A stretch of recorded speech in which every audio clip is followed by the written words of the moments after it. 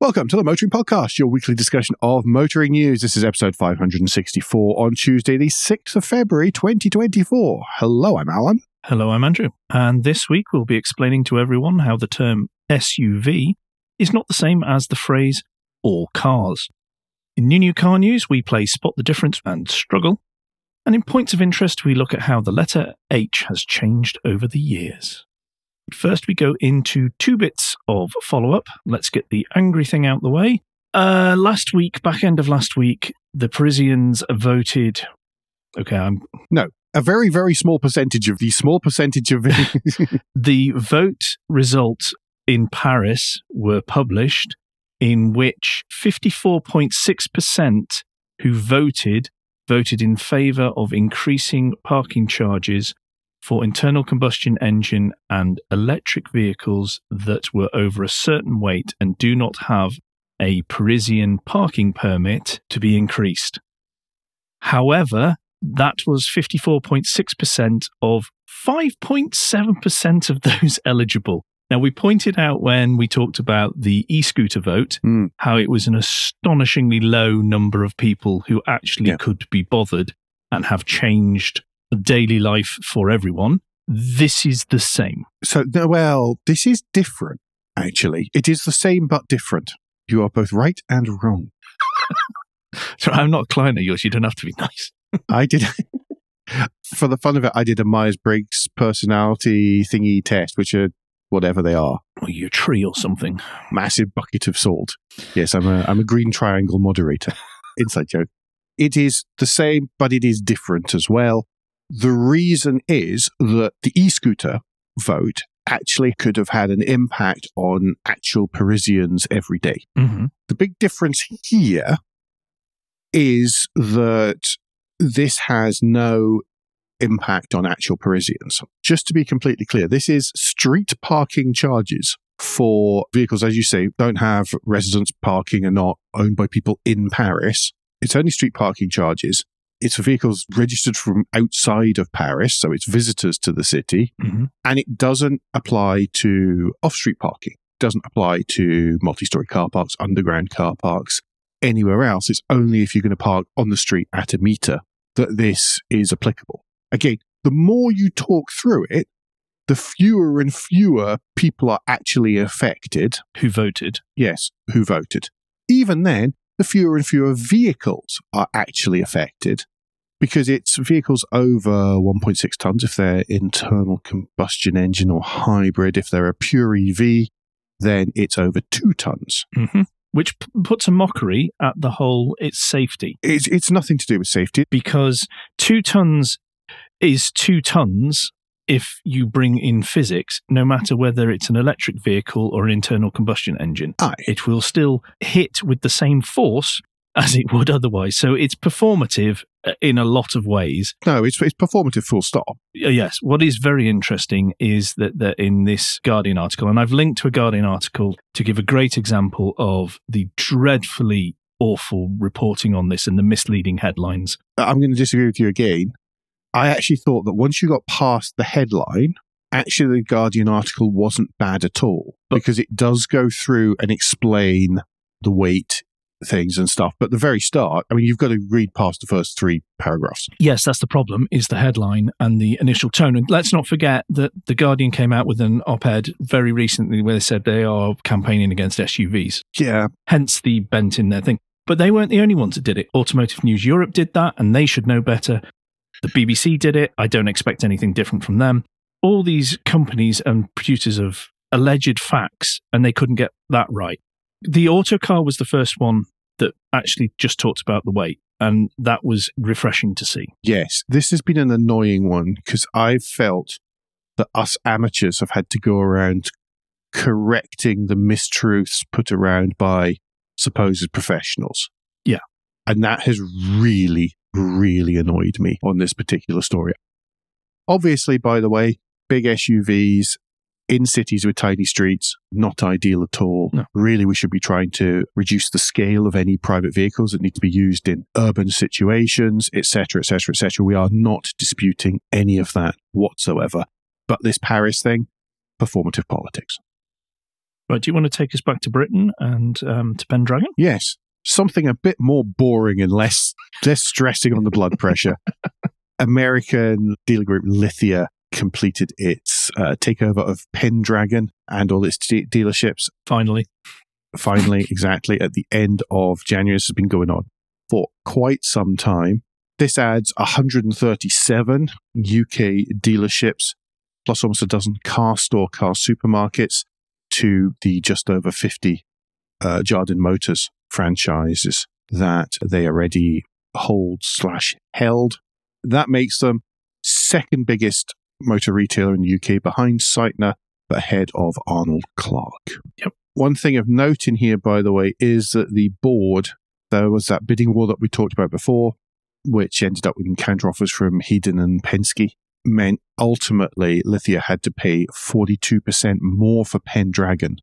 That's another £117 million than their initial offer was. Yeah, well done to the board of directors, people doing the negotiating in that on behalf, I guess, of the shareholders. It's good that they didn't sort of roll over and just get engulfed. Yeah, it's a great effort. But I hope that all works out very, very well. Okay, it's the beginning of the month. It is. SMMT new car registration numbers. Good news, everyone. Britain has registered its millionth EV. Yay! During January. Overall new car market up 8.2% against the equivalent month last year. January, of course, being a very quiet month, doesn't take a huge number more of registrations to show an increase. Private retail demand well down, to me, is the headline. It is down 15.8% on last year, meaning that private registrations, he says, not using the S word, private registrations are only worth 35.2% of the market compared to 45% last year. Fleet, of course, there's a rise. It has to go somewhere. Fleet up 29.9%, now worth 63.2% of the market. And business again, down as well. Kind of curious about this. I wonder if this is more people moving to leasing rather than buying outright, hence the fleet numbers being up. I have no numbers to back that up, by the way. Yeah, there's no stats, but anecdotally, there is a huge push in adverts in the UK to get the business in kind. Have I said it right again? Benefit in kind. Benefit in kind. I'm back to my old ways. You get that every week. To the benefit in kind, which people are, in the current cost of living crisis, it is a slightly more affordable way to do it. Mm-hmm. It is, yeah. It reduces the down payment and all these kind of things, as you all know, I'm sure. Total numbers for the month, it was 142,876 vehicles registered in total. Looking over at Broker News, moving away from the SMMT zone article, moving over to Broker News for the fuels you put in your car stats. Thank you, Tristan. Thank you. Yes, 100,649 of those were petrol. Just under 21,000 were battery electric vehicles. That's coming at 14.65% of the market share. Diesel just under 10,000 and plug-in hybrids just around the 12,000 mark. They increased. Yes, by quite a lot, to be honest. Up 31% on the same month last year with an 8.36% market share of plug-in hybrids. Yeah. Interestingly, we will link, obviously, to the Broker News as well as the SMMT article. There is interesting snippets in this article with regards to how January went and how it ended up. Mm-hmm. It's not confirmed because it's people who didn't wish to be named, but it does also mention, which I haven't seen anywhere else, about the Red Sea crisis and how that could potentially impact months down the line because of delays. Starts the stack of dominoes once again. It puts us back to the same problem as there was when the Suez Canal got blocked. Yeah, I don't think it's going to be as bad. I think people are already starting to change their supply chains to build in allowance for these kind of things. Because VW had already done that. Yeah, I think many brands are doing that, making sure they've got that secondary source for stuff just after the last few years. I think that just proved such a significant risk that it was well worth mitigating and trying to mitigate. Yeah, but if your car is made in China itself, that's trickier. Yes. I don't know how much that impacts the UK. more likely to be Europe than the UK because of the left-hand drivedness. I would say so, but they can still go around the Cape of Good Hope, but it does add a few weeks. Yeah. Do you want to run through the top 10s? Yes, I will do. Funnily enough, January and the year-to-date look very, very similar. Not a big spread between them. At the top is 4,239 units. At the bottom of the 10 is 2,373 units. So many subcategories and submodels that the numbers are very small per actual model. Number 10, Hyundai Tucson, 2,373. Number 9, the Nissan Juke. 8, the Volkswagen Golf. 7, the A3. 6 is the Mini, 3,079. 5's the 1 Series. 4's the MG HS, 3,413. 3 is the Nissan Qashqai. 2 is the Ford Puma. And number 1 is the Kia Sportage. Mostly C segment, given there's not a lot of B segment around anymore, and practically no A segment. Notice that just the sort of scale there just sort of struck me for a second as I went through. A spreadsheet of doom. Yes, I shall do the dooms. It's not too doomy. I'll start at the top, and the first manufacturer to be mentioned, or brand to be mentioned, is Bentley, down 33%. DS is down 58%. Fiat down 38%. Genesis down 49%. Maserati is down 43%, sorry. Mazda is down 23%. Polestar is down 74%. Porsche is down 34%. Seat down 16%. 2023, they registered 3,240. In 2024, 2,731. But as VW seem to be just winding them up, I'm not surprised, really. Not really. And I don't mean winding them up in a jokey way either, unfortunately. Toyota, which is probably one of the biggest drops for any of the brands, is down 29%. That was 8,606 in 23 to 6,111 January. Lots of greens this month. So let's start the MG Award for ridiculous percentages. We get that out of the way early. Abarth up 536%. Not a huge number of vehicles. I think that's the new 500, Abarth 500E. Yeah, I think so. Essentially coming on stream. Alpine up 58, BMW up 38, Cupra up 21, GWM Aura up 330%. That's normally a good score on the old MG-ometer. Jaguar up 29. Gosh. Jeep up 53, Land Rover up 46, Mini up 37, Nissan 52, Peugeot 63, Renault 26, Smart 332.35, Subaru up 95%. Woo! Is that new boss month? Both them and Smart, you mean? Yeah, it's new, but well, this will be registering Crosstreks. Yes, of course. Tesla, sorry, I interrupted. I'm sure it's an increase in sales as well, but Tesla up 173% because it was they really, really hammered it for the end of the quarter last year. Vauxhall up 59%. Jump up. Other British, yeah. It's so unusual reading some of these brands going up, by the way, instead of down. Yes. Like Jaguar and Vauxhall, and it kind of throws you a little bit whenever you see who it is. Other British up 12.17, and other imports up 73% to 167 vehicles. Yep. But that's about it, really, I think. Apart from SMMT calling for government to help energize the private EV market, they talk about it has been talked about when they've posted the information of possibly subsidies or incentives for private buyers. Other people have talked about helping out with home charging costs, and others have talked about also doing something to help lower income people get access to cars. And others have finally talked about helping second-hand cars being made more affordable. So there's many suggestions, none of which are going anywhere right at the minute. Anyway, speaking of not going anywhere right at the minute, yes, Renault's IPO. Renault were planning to put Ampere, their electric vehicle division, on the stock market, and now they have decided to shelve that due to the fact, this is what they're saying, that the markets are a bit flat at the minute. You know, we won't probably get the greatest money because no one's getting the greatest money that they should, because the markets are a bit flat. But they're also generating more cash than they were expecting. So it's okay, really. They didn't need the IPO. They can do this self-funding. It's not a problem. After all, the strategic plan Renaulution is self-funded.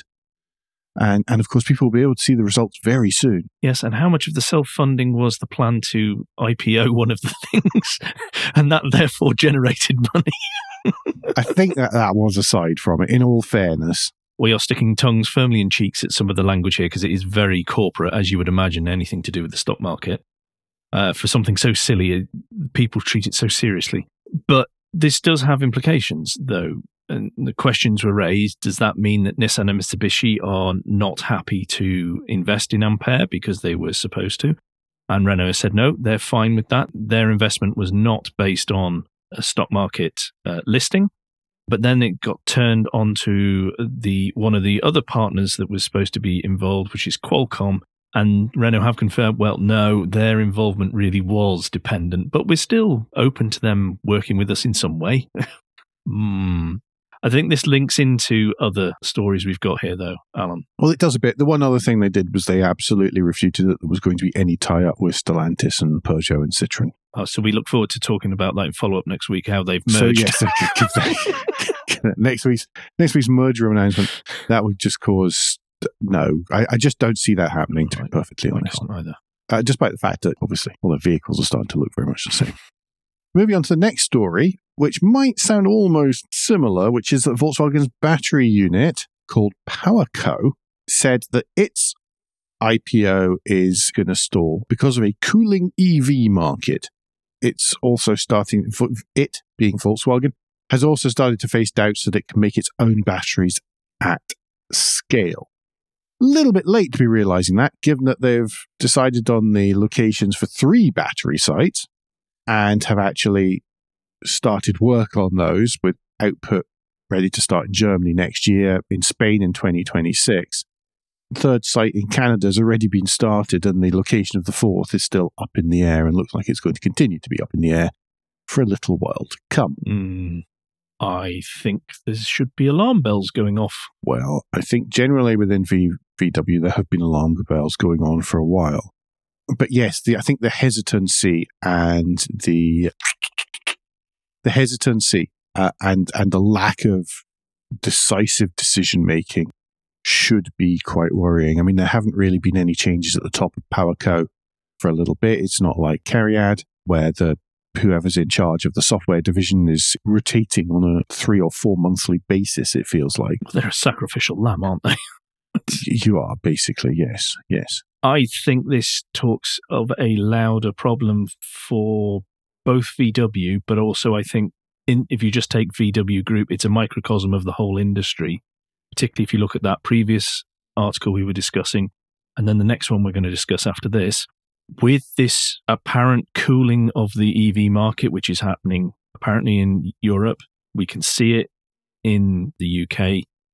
The US is apparently doing the same, although I'm not quite so sure because if you look at figures, it doesn't really look like that. But it really just means Tesla. Yeah.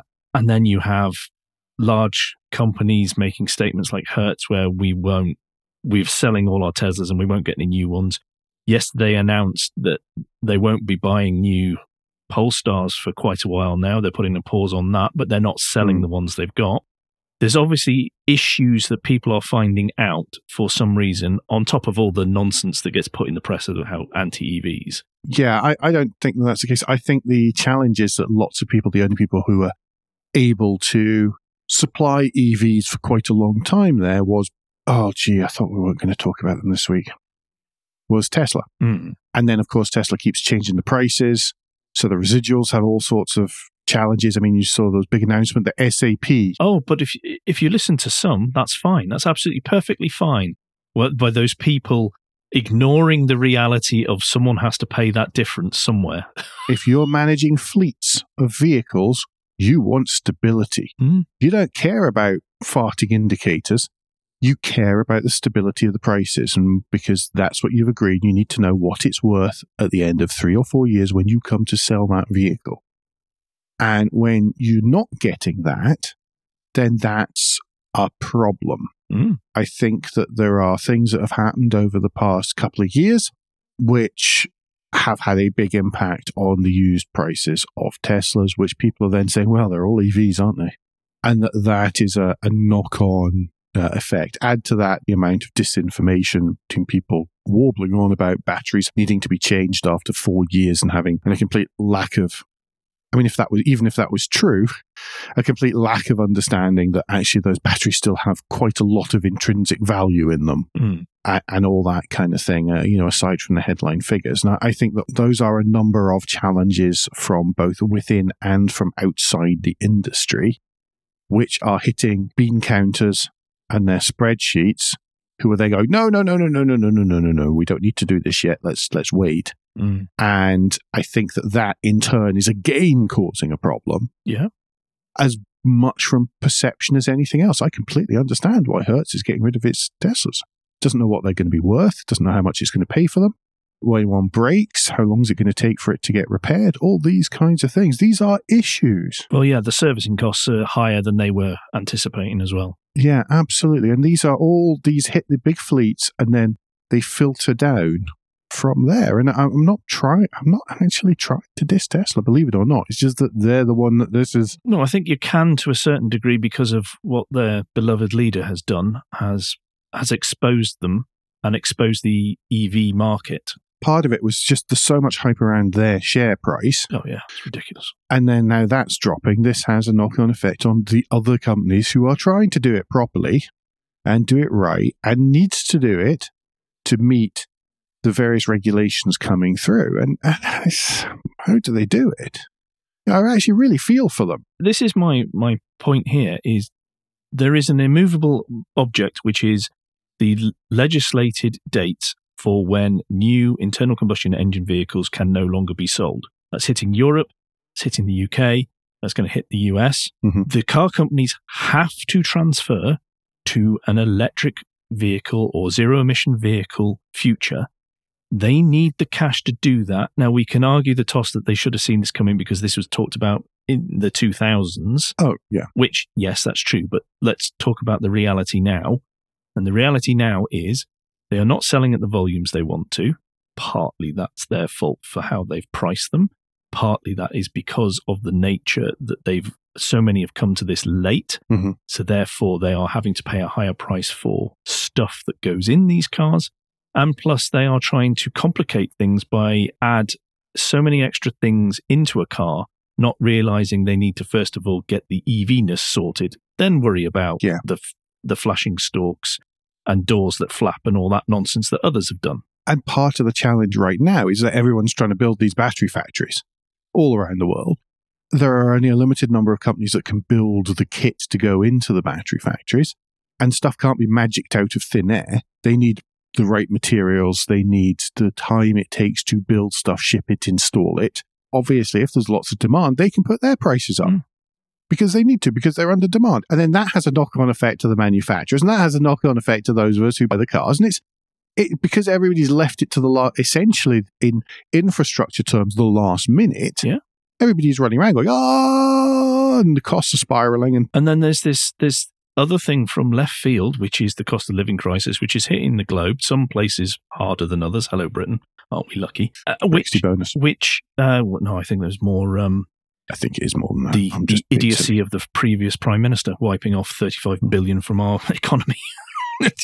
But the problem is that people are not putting their hands in their pockets because they're going, do I want a roof over my head? Do I want the weekly food shop? Or should I get a shiny new thing on my drive? Well, we can maybe hang on another year, 6 months, 18 months, 2 years. Yeah, and have electricity in the meantime. Yeah, right? So these are the choices that are being made. But people aren't discussing that, and they need to be upfront and honest about it. I thought 2024 would be tough, and it started out really tough, I think. I really hope I'm wrong, and I hope things go upwards. I hope that there is the cash to come in, the companies are making good strides, that people are buying these cars, but I'm really worried that there won't be. So it is feeling a little bit like Groundhog Year again. Yeah. Right, super quick. Volvo to stop funding Polestar. I think that we've talked our way through this story and the whys and the wherefores to a certain extent. Yeah, Volvo and Geely had a joint venture where they were basically founded Polestar in 2017. Volvo owns Volvo Cars, that is, sorry, to be very exact.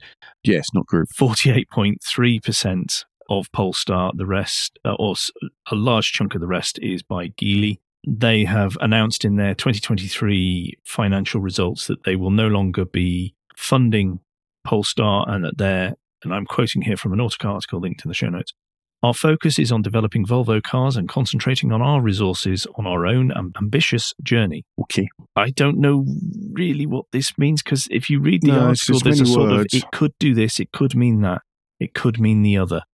But Polestar are talking about cutting 450 jobs, which is about 15% of their workforce. They're trying to get to a cash flow break-even point by 2025. I don't understand what most of that means. I think a lot of this is really financial playing. It's like spreadsheets takeovers. I think a lot of this is spreadsheet related, and will have very little, because they're built in the same. The vehicles are currently built in the same lines in the same factories. Well, they also say they're going to work together on R&D, on commercial side of things, and manufacturing. I don't understand what difference it's going to make to the product. No, unless there was a row in the Volvo overall spreadsheet that said, "Give Polestar X millions per year," and they've just decided to stop that one because they need the cash themselves. It may be. It was interesting, by the way. I was at the Northeast International Motor Show, which was a room in the exhibition centre in Providence in Rhode Island on Sunday. And the local Volvo dealer of Volvo North America was one of the few stands there.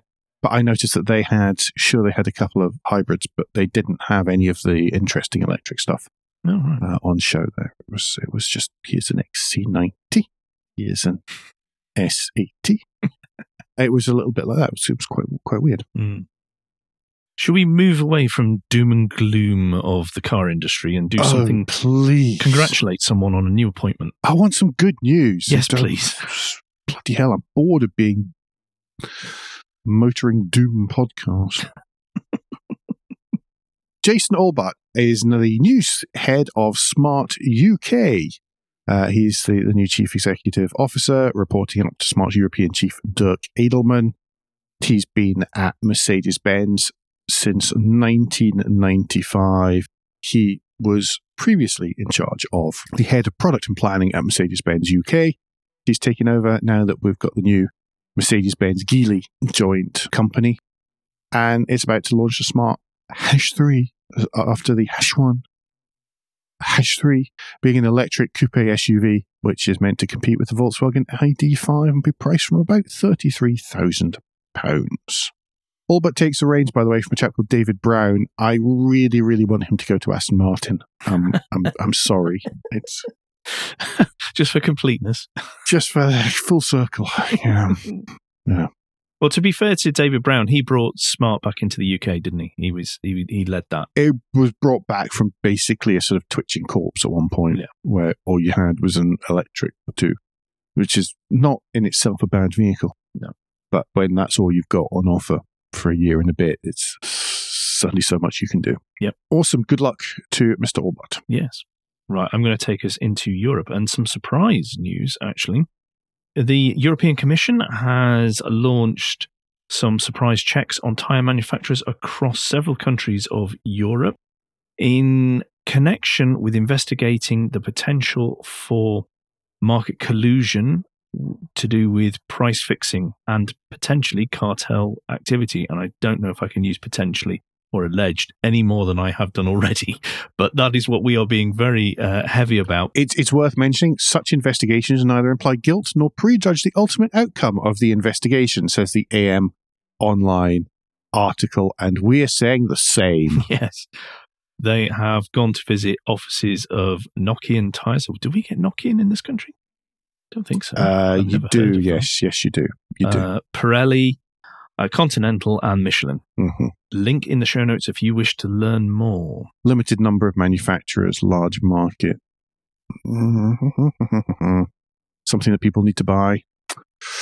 Yeah. You'll be saying insurance next. Yes. Yeah.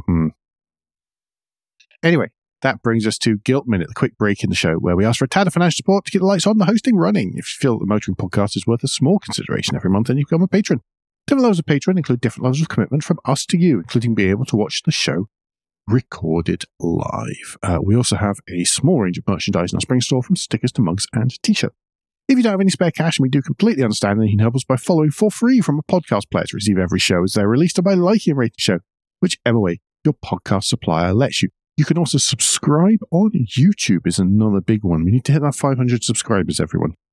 That's all I'm asking. That's all I'm saying. He never mentioned the bell. He just talked about subscribing. I didn't. Well, yes. I mean, you can always hit the bell, and then you'll get the latest version of the audio version of the Motoring Podcast. As soon, well, not quite as soon as it's released, but pretty dashed soon afterwards. Yeah, it's pretty quick, actually. Once YouTube has done its processing. Yeah. Obviously, if you've done all that, and some of you do, so thank you very much, then the last thing you can do is to recommend us to your friends or colleagues. Thank you, everybody that does. Don't forget to like and subscribe. Okay, new car news before we get any cheesier. That is the trouble with anything to do with YouTube. There's just so many things that you can say. Ford Mustang. Ford Mustang is about to become the cheapest V8 on sale in the UK. It's not a big field it's entering there, is it? High bar. Yeah, 7th generation of a Mustang will hit the UK with a meaner look and offered only with V8 power. Because frankly, if you're the kind of person who's going to buy a Mustang in the UK, you're not going to go out and buy it with the 2.3 litre EcoBoost.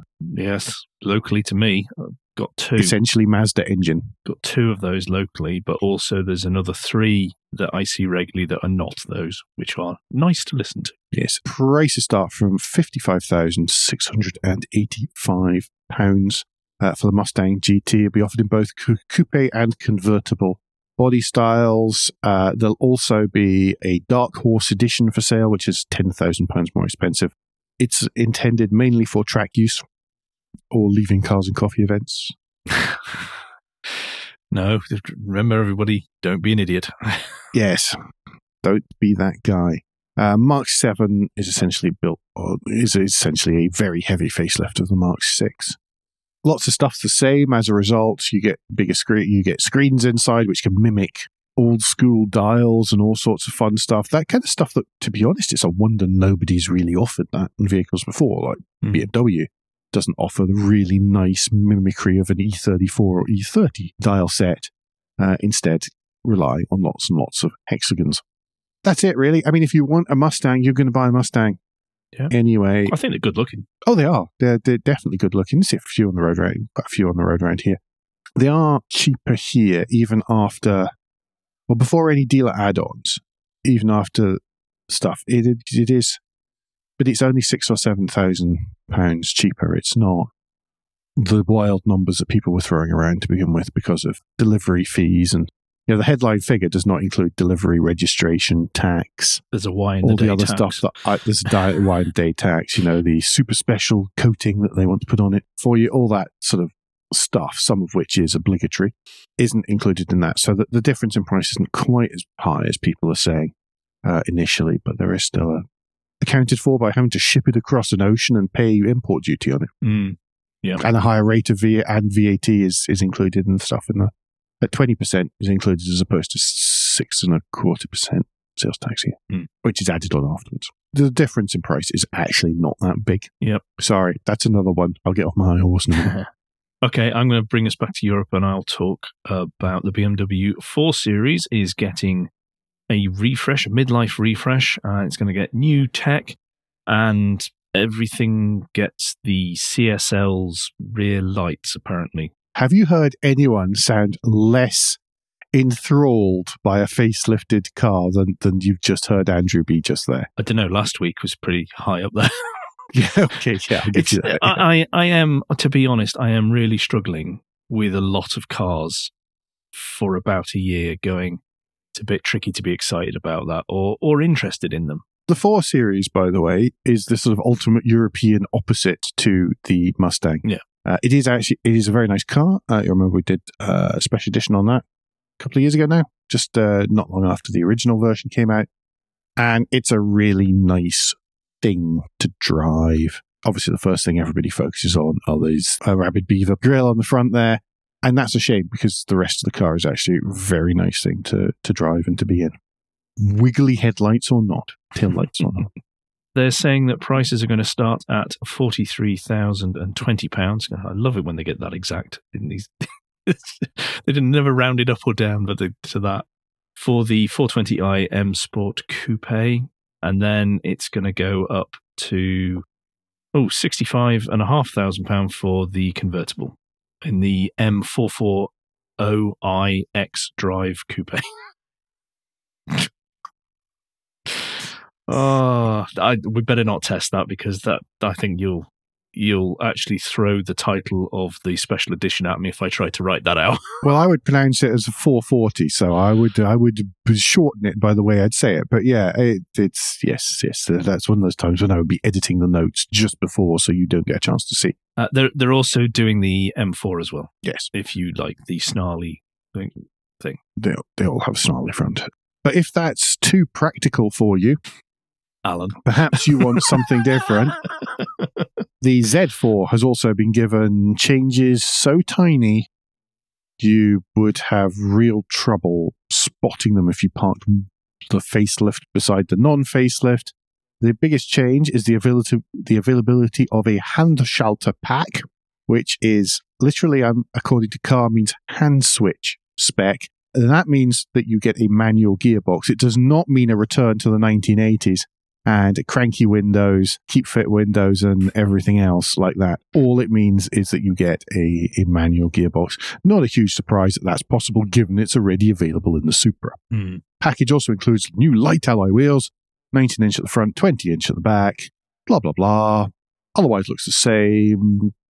Given some tiny redesigns, you'll be able to get an S-Drive 2.0i, which is a 200 brake horsepower 2-litre. That'll do you 6.6 to 62. And the M40i comes with a 335 horsepower straight 6, meaning 0 to 62 of 4.5 seconds. 8-speed auto as standard. Yeah, rear-wheel drive, blah, blah, blah, blah, blah, blah, blah.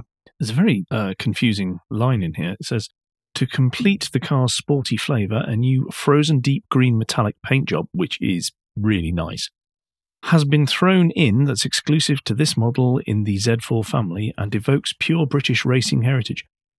On a BMW? Pure British racing.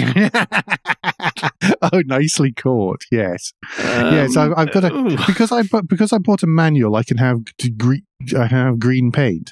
For starters, that's ridiculous. And secondly, to evoke pure British racing heritage. For a long time, by the way, the nice metallic green. I mean, I know that the one of my dad's E38, I think I've got the right one, 7 Series. The last good-looking 7 Series. It was Oxford green. Was the name of the metallic. So I don't know if it's vaguely related to that. Anyway, next up in spot the difference.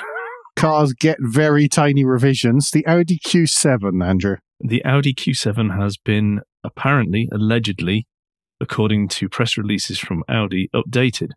There is now what is being described as customizable face. Unfortunately, you can't customize it pretty. No. We have a go at BMW for their really ugly grills, but I think there's a competition amongst the German manufacturers to who can make the ugliest. Yes. We should be the most aggressive looking. Yeah, there's even a... And then we accuse Volkswagen of being bland. Sorry. Yes. We understand. There are, as it says in this car article, 4 near imperceptibly different customizable signatures for the front and rear daytime running lights. And that's about it, apart from the infotainment can now install third-party apps. It is literally the DRLs. If you look at the top of the headlights, they're the only things that change. Yeah, so it is a DRL. So it's LED headlamps. There's loads of little bits, and you can decide which bits you want turned on and turned off in sort of 4 different combinations of who cares, really. Yeah. Wow. No. Let's move on. I can't be bothered telling people what the prices are on that. No. Check the link in the show notes. Yeah. Link to the car article, which will tell you all of these things in a significantly more enthusiastic fashion. But with dollops of sarcasm as well, which I do applaud. Yeah, well, I guess I do appreciate that. Last one here, Automotive News Europe. Volvo EX30 deliveries are being slowed by a software issue. It's their second launch on the trot, which has had this after the EX90 had similar. A limited number of customers, according to Volvo, have had to wait a few extra days for their cars to be delivered whilst we address some minor details. With these now solved, we look forward to rapidly scaling up EX30 deliveries. It's the old one, folks. Software is hard and it can't all be delivered over the air. Nor should it. Nor should it, exactly.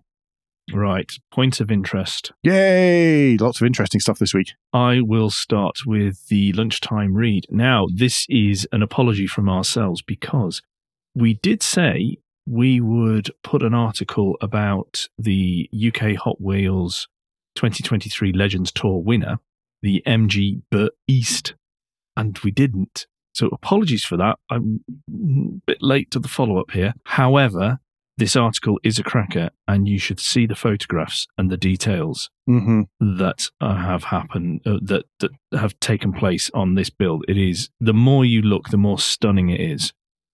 Even if it's not your thing, what was achieved, I think, is absolutely superb. Yes, the rear lights. Oh, very special. Particularly, it just of these pictures are really stand out to me as being wow. Yep. Just attention to detail and general nuttiness and execution. Yes, to make that happen, that's amazing. Really cool. Really cool. To have a look. It's not a very long lunchtime read. You might even, but so read a bit and then spend the rest of the time gawping at the pictures, I think. Yes. Really cool. I really like that. It's just different and original. And for me, I mean, I used to have this real problem with MGBs that they were sort of, I think we've discussed this years ago, but beardy old men cars in the garage and flat cap and whatever else. And then I drove one and I kind of got it. Specifically, I drove the GT, the black GT. Yeah. And then I was like, oh, okay, I see where this has come from. And so since then, I've had a sort of new respect for them. Absolutely. That was an eye-opener. List of the week then. Andrew, what are the best first cars for enthusiasts and why is it the Mark I Toyota Yaris T-Sport? Well, it's the Mark I Toyota Yaris T-Sport because I happen to know a gentleman that if anybody I knew had this, we could ask questions of in how to keep it going, look after it the best, what are the best places to search for parts, how do you kit it out in a way that is insurance friendly as well, which is important for first cars. Yeah, I don't know anything about that. Yes, this week's list is from Autocar, and it is what are the best first cars for enthusiasts. It's a good little list. I mean, you can't. The only one I would. Okay, we can't. There's not enough for us to mention these, but there is one in here. No, we can't. There is one in here that I really seriously question if that would be a first car. Don't buy a Mark III MX-5 as your first car. There we go. That's me done it. I've owned them. I've owned several. 3 out of 10 on this list. Yeah, 3 out of 10 on this. One of them being the Mark MX-5, and just no. Any of the others, I would happily have had any of those, with the exception of which I'm not allowed to say now, am I? No, you're not. Which I can't say, but the reason is not that I don't like the car; it's that I can't drive it because my size 10 feet too big. Okay, you're gonna have to tell me which one that is after. I'm trying to work that out. You've obviously not driven one. You'd be saying the same. No, I've not. Okay, is it one from the continent? Yes. Okay, I think I know which one it might be then. That's a good list. Yes, do have a run through. See if you agree, and if you don't, you better make a really good argument as to why not. I'm joking, of course. I'm not. I am. I can quite happily sit here and compare the ones I've owned. And as I say, Mark III MX-5 is a good car, just not a first car. Mm-hmm. Andrew, and finally, this is from Haggerty and Anthony Ingram, where he has actually pulled together all the Honda logos from the beginning of them producing cars. And it could almost have been a lunchtime read, but it's a cracker. There's a quick video at the start that actually cycles through them all, so that's quite hypnotic, actually. Mm-hmm. But he goes on to discuss each of them and their iterations and what years they were used for and all the rest of it. We could actually, because you weren't allowed to mention Alan, I think we can use this as a second list of the week. Out of all those, is there one of these that evokes more Honda-ness for you as far as you're concerned than any of the others? Evokes more Honda-ness. I've never really considered Honda-ness. Probably the 81 to 2001. That was my choice as well. Not that there's a massive difference between it and the subsequent 2000 to the present, by the way. No. The weird thing, over here, Honda dealers, the background to the writing, it's white on pale blue. It's not red. No idea why, but the Honda branding, when you see it, in actual fact, you can see it in that Civic CRX advert that's just above the 2000 to present logo. You'll see that the word Honda is on a blue background. Over here, Honda dealerships, the branding is pale blue. Whereas, I don't know about the rest of you, but I always consider Honda as white on red. Is it because Acura is red? No, I couldn't even tell you what color it is. I think it's more silvery grey color. I think it's because Toyota's red. Oh, okay. That was the only conclusion I could come to, was to differentiate between Honda and Toyota more easily in the early days of Japanese cars hitting the US shores. But no, the Honda dealership that way is blue, and then the Toyota dealership right beside it is white on red. Oh, okay. Interesting. So I know all of the other pictures here are all, it's just the black outline. But yeah, that was my observation to go along with this story. But good stuff. Really interesting, actually, because even though it's quite a simple logo, the sort of evolution, the story behind it is really good. So thanks to Anna Ingram for that one. Yep. Anything else? Parish notes, even. Next week, we're going to be a day early. Yes. I have been given day release, so I am leaving the house. I know this is a very rare event. You've all been warned. Mm-hmm. Do be careful. Stay off the roads. Anyone south of Manchester, watch out. Mm-hmm. It's going to be out Tuesday. We're recording Monday. So what are you doing next Tuesday then? Are you allowed to tell us? Maybe going to test drive the finalists for the UK Car of the Year award. There we go. I can't tell you which cars are there. I am under embargo. Dum, along with everyone else, it seems, for everything else. I miss going to car shows. So that's pretty much us for us this week. Fingers crossed for some brighter, happier news next week, because goodness me, that first half was a bit of a dredge. I'm really sorry, everyone, but we can't help what's in the news. Yeah, don't report badly. Don't put rubbish headlines, and find some good news. That's our instructions to the motoring world motoring this press week. This year. You hear us, Autocar, all the rest of you. Anyway, between now and next week, you can give us any feedback, share your thoughts for the show at Motoring Podcast on Twitter and Instagram, on Facebook, and on the contact page of motoringpodcast.com, the hub of all our activities. Remember, you can support us financially via Patreon, and please leave a review and rating on Apple Podcasts, a like, a comment, and a subscription on YouTube, or however your podcast app lets you do such a thing. Andrew, what's the best way to get in touch with you? The best way to get in touch with me is via Twitter or Mastodon. If you search for Crack Windscreen, you should find me there. And Alan, if people would like to know more about owning a Yaris, what's the best way for them to discuss that with you personally? Boy, I could be very boring on this subject. Many generations. It's best to use Twitter or Blue Sky, where I'm at AJP Bradley. That's Bradley. As we said, we'll be back even sooner than normal. But until then, I've been Alan Bradley. I've been Andrew Clues. And safe motoring.